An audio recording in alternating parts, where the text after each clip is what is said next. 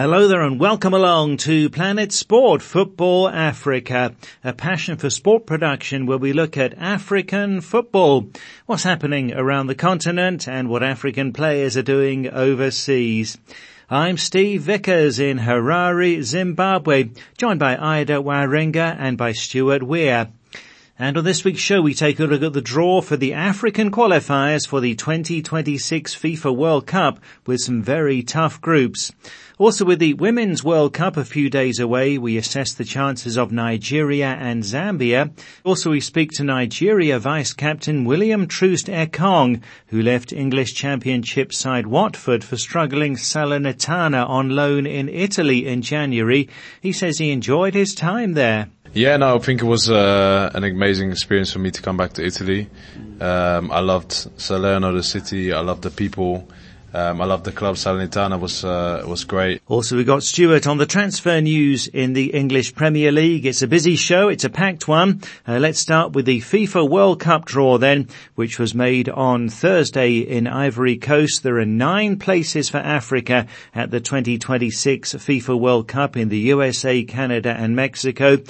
Possibly 10 places even. So there are 9 groups. The group winners qualify automatically and the 4 best runners up go into a playoff, and the winner of that goes into an intercontinental playoff tournament. The qualifiers start in November.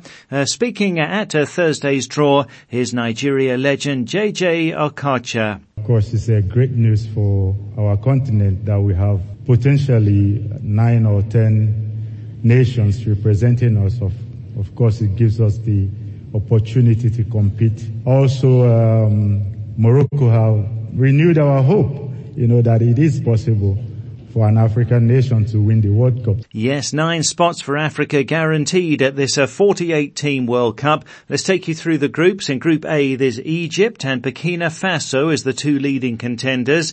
Quite a tricky one that. Also there, Guinea-Bissau, Sierra Leone, Ethiopia and Djibouti. Group B has Senegal and DR Congo as the top 2 teams, along with Mauritania, Togo, Sudan and South Sudan together in the same group. Group C has Nigeria and South Africa, making this one of the toughest looking groups. Benin there too, with Rwanda, Lesotho and Zimbabwe.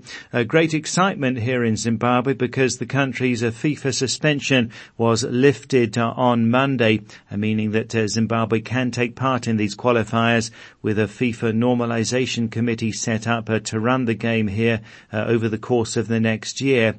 In Group D, there's Cameroon, Cape Verde, Angola, Libya, Eswatini and Mauritius. Group E has Morocco, Zambia, Congo, Brazzaville, Tanzania, Niger and Eritrea. Group F has Ivory Coast, Gabon, Kenya, the Gambia, Burundi and the Seychelles. In Group G, there's Algeria and Guinea drawn together, along with Uganda, Mozambique, Botswana and Somalia. Group H has Tunisia, Equatorial Guinea, Namibia, Malawi, Liberia and Sao Tome. So Tunisia will be thinking they've got a pretty straightforward group there. Not the case in Group I though, where Mali and Ghana are together in a really tough looking contest. Also there Madagascar, Central African Republic, Comoros and Chad.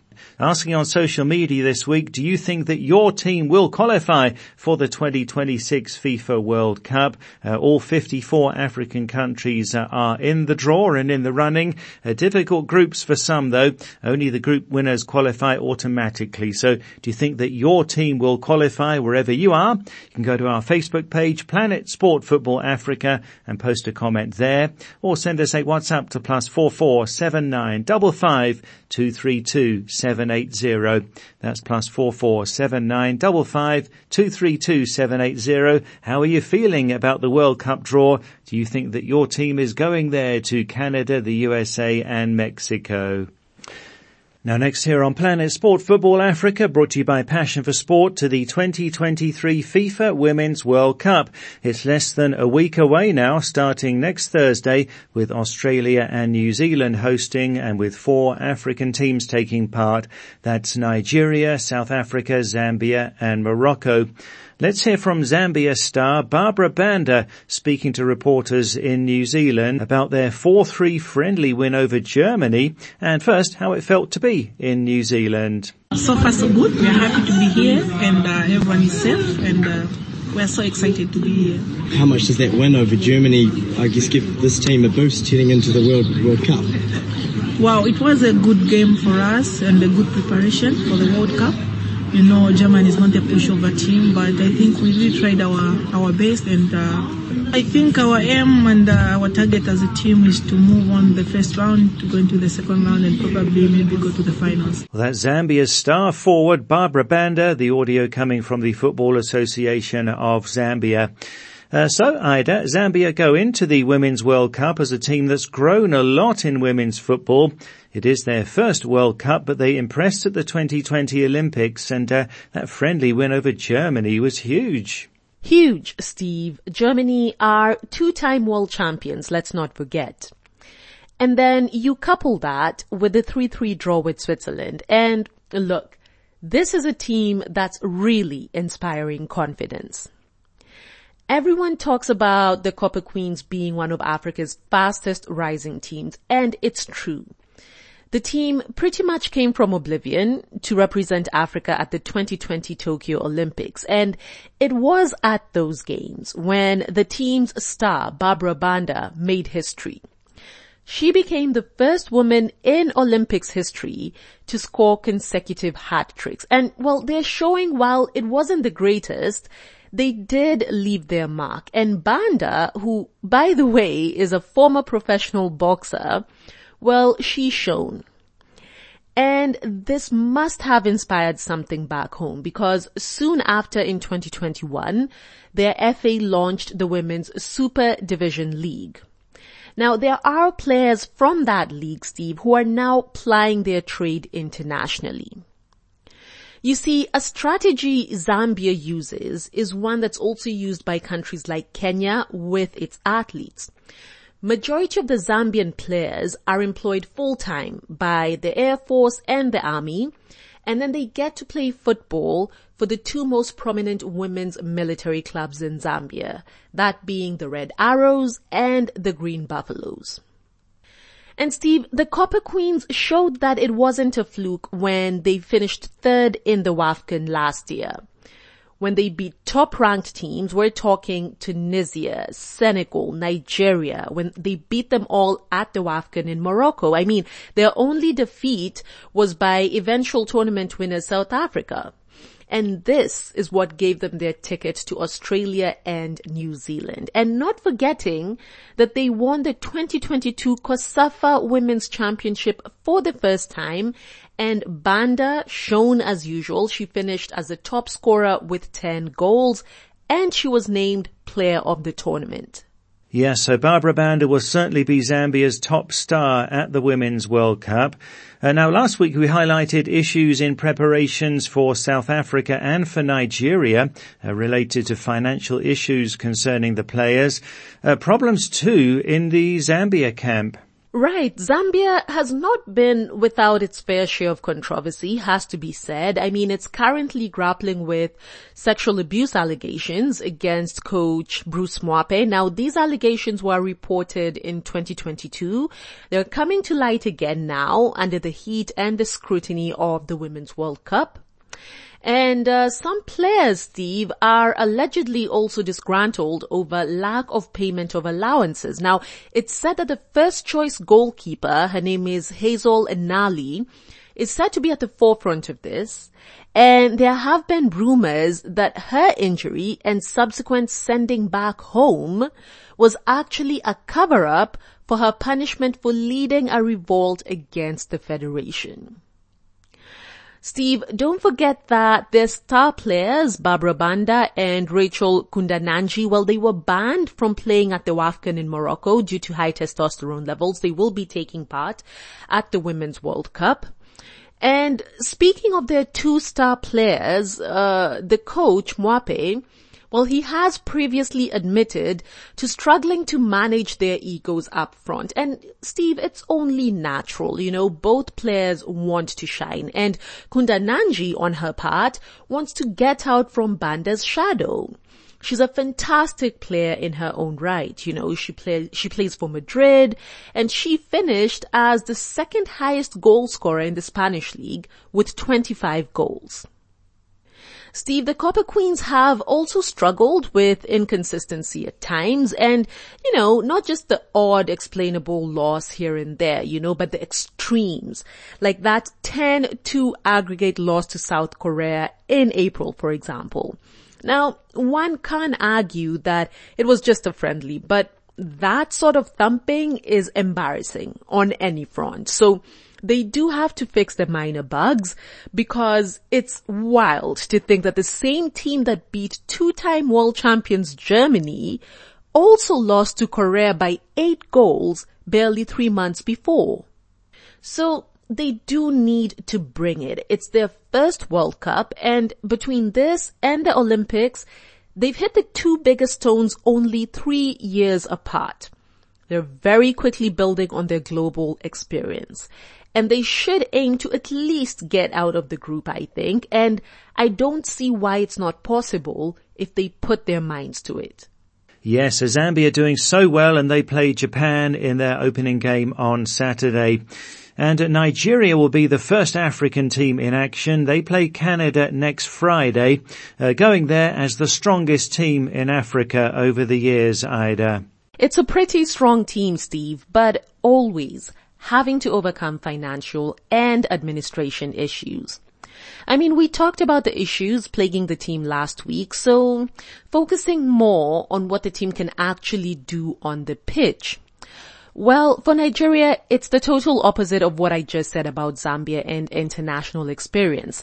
This level of play is very familiar for the Super Falcons, and they really should be aiming to at least either equal or maybe even better their best ever finish, which was getting to the quarters in 1999.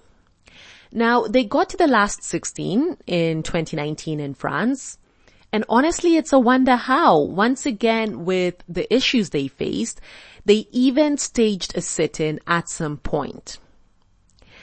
Captain Onome Ebi, who at 40 must surely be playing at her last World Cup, well, she disclosed that the team has set a target to go past the group stage. But considering their strength, Steve, and considering their experience, it really should be more. I mean, they have an incredibly strong team. It's a squad featuring Paris FC goalkeeper Chiamaka Nadozie, Atletico Madrid's Rashidat Ajibade, and the totally incomparable Sisat Oshoala, who recently won the UEFA Champions League with Barcelona. Yes, so what a player to have in your squad.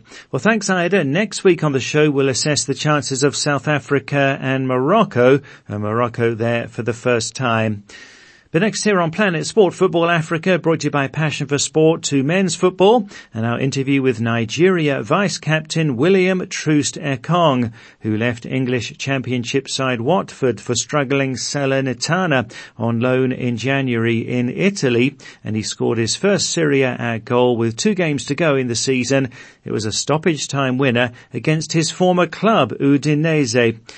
Well, the latest news is that Troost-Ekong has now moved to Greece, joining PAOK Thessaloniki.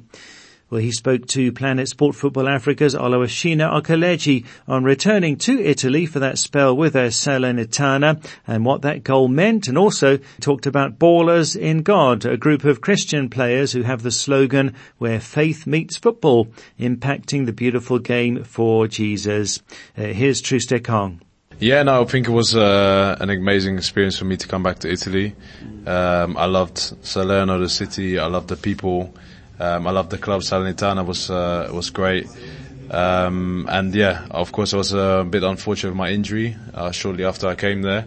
But then still to be part of the team and try and help achieve our goal of staying in the league in the way we did it in the end, I think was amazing. And then, of course, the cherry on the cake was the winner scored against my old team, Udinese, which also has a special place in my heart. So, the only pity was that it was against Udinese, but I was just very happy to score my first goal in Serie A after all this time playing there, and also contribute to helping the team win. You've always said every move you make is a career move, and you always plan things, and things always work out well for you.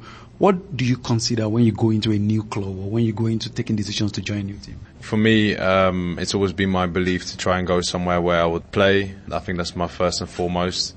I've always wanted to, gain more experience, play in the best leagues, test myself against the best players, which I could do in my capabilities. When the chance arrived for me to return to Italy after my time in England, which I loved, I wanted to take it. And, we'll see what the future holds now. I think it's always my first consideration is to try to go somewhere where I can play a big part in the team and test myself against the best players in the world. How's your relationship with, your friends that you talk about faith, you do your, everything about God and all that? What's the gathering like now? Yeah. Are you still winning souls? Yeah, no, it's a part of who I am. It's actually expanded massively. I think there's so many players that have become part of Bulletin God. And my close friend, John Bostic, who is the founder of that group, he has expanded even more. He's now also thinking about doing an agency for players who are Christian. He has his own clothing brand. So it's forever expanding, and it's great to see that it's a movement that is obviously touching so many professional footballers, and through their platforms also so many people. So I'm very proud that I was part of that from the start, and great to see how well it's doing. Wherever you go, wherever you play, we wish you all the very best. Thank you very much. God bless. On his football and his faith, that's Nigeria Vice-Captain William Troost-Ekong speaking to Oluwashina Okeleji. So he moved from Watford to join Salernitana on loan in Italy in January, got to score there, and now will be playing for PAOK Thessaloniki in Greece this coming season. Well, this is Planet Sport Football Africa, brought to you by Passion for Sport. Still to come, Stuart on David De Gea's departure from Manchester United. Let's go to social media. Last week we asked on the show, does God care who wins a football match? We heard from Nigeria and Southampton forward Joe Aribo on the disappointment of getting relegated with Southampton in his first season in the English Premier League. Aribo is a Christian. He told us about the disappointment and that he believes that God allowed it to happen for a reason, even though he is questioning why. So we asked if you're a believer, do you think that God minds who wins? Does he mind who the champions are? And does he mind who gets relegated? We start in Nigeria. Chimex Ubachi says, in the Bible, in Proverbs, it says that disappointment sometimes becomes a blessing. And it's happened to many in life, says Chimex. May God bless him with the best club of his desires and grant him success through Jesus Christ our Lord. Balong Baji in the Gambia says, God will always hear those who seek help more than those who are just seeking success or achievements. And Sideko Suno, also in the Gambia, says, he's right. God is in control of everything that happens to you in life, and God does mind who wins and who the champions are and who gets relegated. And good luck to my favourite Nigerian player. Hope to see you in the Premier League next season, says Sideko. And in Liberia, Trends K. Calvin Walter at Vox Radio 95.7 in Liberia says, yes, God cares. There's no fixed plan for life. That's the reason that good things happen to bad people and that bad things happen to good people sometimes. He makes the rain fall on the good and the evil. Rebo never expected this, but here he is now, and God will take him through these tough times of his life, says Walter. Well, thanks very much for those interesting contributions. Always great to hear from you. And let's now go to our European football expert, Stuart Weir in the UK. First, Stuart, bring us up to speed with the transfer news, with lots happening, and I think still a lot yet to come. Well, there have been an awful lot of transfer stories and rumours, but not all of them have gone through yet. The main ones, let's just do it club by club. Arsenal have seen Granit Xhaka, their former captain, leave for Germany, and they have signed Kai Havertz from Chelsea. We've been talking about Declan Rice going from West Ham to Arsenal for weeks, but it still hasn't formally happened. Chelsea, we were expecting a clear out of players, and that is certainly happening with, Kai Havertz going to Arsenal. Kante, Koulibaly and Edouard Mendy all off to Saudi Arabia. Azpilicueta, long-standing former captain, off to Atletico Madrid. Mason Mount to Manchester United. Kovacic to Manchester City. Ruben Loftus-Cheek to AC Milan. I think that's a little bit of a sad one, because he's someone who's been in the Chelsea youth setup all his life and has now suddenly found he's not wanted anymore. Baba Rahman, a Ghanaian player, has gone to Greece, and David Fofana, a 20-year-old Ivorian, gone on loan to Berlin. And the only two signings completed so far by Chelsea are Kunku from Leipzig, who is French but Congolese descent, and Nicholas Jackson from Senegal. Liverpool have signed Alexis McAllister, World Cup winner from Brighton, and they've seen Roberto Firmino, James Milner and Naby Keita leave. Now, Naby Keita just never seemed quite able to deliver for Liverpool and couldn't hold down a regular place. Shame for him. Manchester United have parted company with two players who've been there for 12 years each. Phil Jones, a defender, played over 160 games but hasn't really played for the last 5 years. And the long-standing goalkeeper, David De Gea, has left 400 games behind him, but he has made the decision to go. Is Harry Maguire staying or leaving? That's a great question. We don't know yet. Newcastle have signed Sandro Tonali from AC Milan, and they signed an 18-year-old Gambian, Yankuba Minte, but then immediately sent him out on loan to Feyenoord in the way that top clubs do, so that he will get a chance to play a bit more than he would if he stayed at Newcastle. And then Forest have not signed anyone. Remember last close season they signed everyone, but they have released Andre Ayew, I suppose coming towards the end of his career, and Jesse Lingard, such a good player with Manchester United, but has really struggled since he left. And then Tottenham, the big story remains, is Harry Kane going to Bayern Munich or somewhere else, or is he staying at Tottenham? Remember that he's got 1 year left on his contract, which means that if he stays, he can go on a free transfer 1 year from now. What to this space? Yes, the Harry Kane one is certainly a big piece of the transfer puzzle that is still to be completed. So the three promoted teams for this new season are Burnley, Sheffield United and Luton Town. What's your assessment of these three, Stuart? Well, we've already talked about Luton Town's remarkable promotion to the Premier League. But they're very much a championship squad, and the only two signings they've made so far are that type of player. So I find it very hard to see how they can survive. The other two promoted clubs, Sheffield United and Burnley, have much more experience in the Premier League. And of course Burnley were relegated 1 year ago and promoted then in their first year down. Burnley have two African players, Samuel Bastian, a Belgian-born Congolese international, and Lyle Foster from South Africa, but neither of them are regular starters at the moment. Burnley were very dominant in the Championship last year, but then they were relegated the previous season. That may be as much an indication of the difference in standard between the Championship and the Premier League as an indication of improvement by Burnley. I would like to see them signing one or two established, experienced Premier League players to give them a better chance of staying up.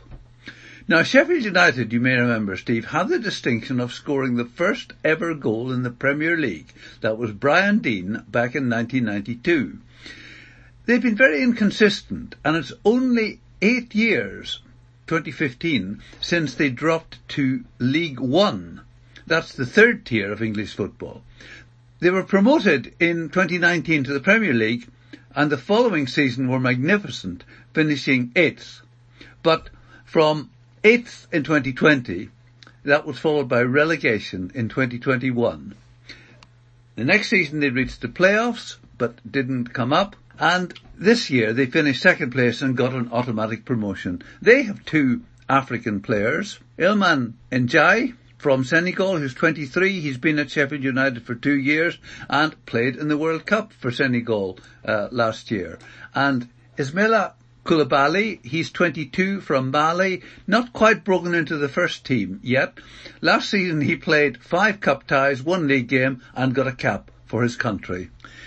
So, of the 3, you would say that Burnley are perhaps the best equipped to survive, but we'll have to see.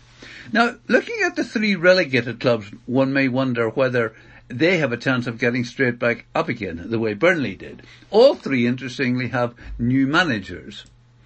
Leicester fired Brendan Rodgers and appointed an Italian, Enzo Maresca. He has no experience of managing in English football, although he played 2 seasons at West Brom 20 years ago. But of course the problem with being relegated is you lose your best players like Yuri Tillemans and James Maddison, who have left Leicester. They've signed Conor Cody and Harry Winks, but I don't feel very optimistic for Leicester. Leeds have appointed Daniel Farke as their new manager. He's a German, you may remember, 5 years as manager of Norwich City. I thought he achieved all he could at Norwich, maybe a very good fit for Leeds, but with no new signings, it remains the question of whether the Leeds squad are good enough to be promoted. Then there's Southampton. Having had 3 managers in the relegation season, they've now appointed Russell Martin, whose managerial experience is 2 years at Swansea, 2 years at MK Dons. So far, Southampton have made no significant signings, and of course their big question is, can they keep James Ward-Prowse, their star player, 28 years old, and been at Southampton since he was a lad? You know, I can't help thinking that Nathan Jones, who was fired after 3 months by Southampton last year, would have had a lot more experience and knowledge of what it takes to be successful in the Championship than Russell Martin. But then, what do I know? Well, yes, I think a bit of patience would have paid there. So David De Gea leaving Manchester United after such a long time, Stuart, seems to be significant. Yes, he was just 19 when he signed for Manchester United in 2011. He had 2 seasons in Madrid with Atletico. And he went on to play over 400 league games, winning the Premier League, the FA Cup, the League Cup, the Europa League with Man U. He was twice voted the best goalkeeper in the Premier League. And during Manchester United's difficult years, he seemed at times to be taking on the opposition single-handed. 45 caps for Spain, but without ever really establishing himself as the number 1. He was a brilliant shot stopper with his hands and his feet. He seemed to make more saves with his feet than any other goalkeeper. But he was a stay-on-the-line goalkeeper, in contrast to his predecessor, Peter Schmeichel, who used to command the penalty area, coming well off his goal to catch crosses. De Gea was always on the stats for most clean sheets, 15 last season, for example. But he always seemed to have a mistake waiting to happen. More than most top keepers, he seemed to let shots slip through his fingers. In his last month at the club, Manchester United lost 1-0 to West Ham, with De Gea allowing Ben Rama's tame shot to roll under his dive. And perhaps he was slow to react to the Manchester City opening goal in the FA Cup final. He also had a poor record with penalties, going 5 years, 2016 to 21, without saving one. And there was also a question about his basic footballing skills in an era when goalkeepers are expected to be able to take a pass from the defender and give it somewhere else. It's hard to know how to rate him because he certainly had so many clean sheets and so many great saves, but then there were also the mistakes. And we understand it was his decision to leave and that the club was prepared to offer him an extended contract, albeit on less money than he had previously been on. So end of an era there at Manchester United. Well, thanks a lot, Stuart. So the start of the English Premier League is just 4 weeks away now, and 3 weeks to go to the Community Shield between Manchester City and Arsenal, and clubs are already busy with the pre-season friendlies. Well, that's it for the show for this week. So from me, Steve Vickers in Zimbabwe, and from Ida Waringa and from Stuart Weir, thanks a lot for listening. And Planet Sport Football Africa is a passion for sport production.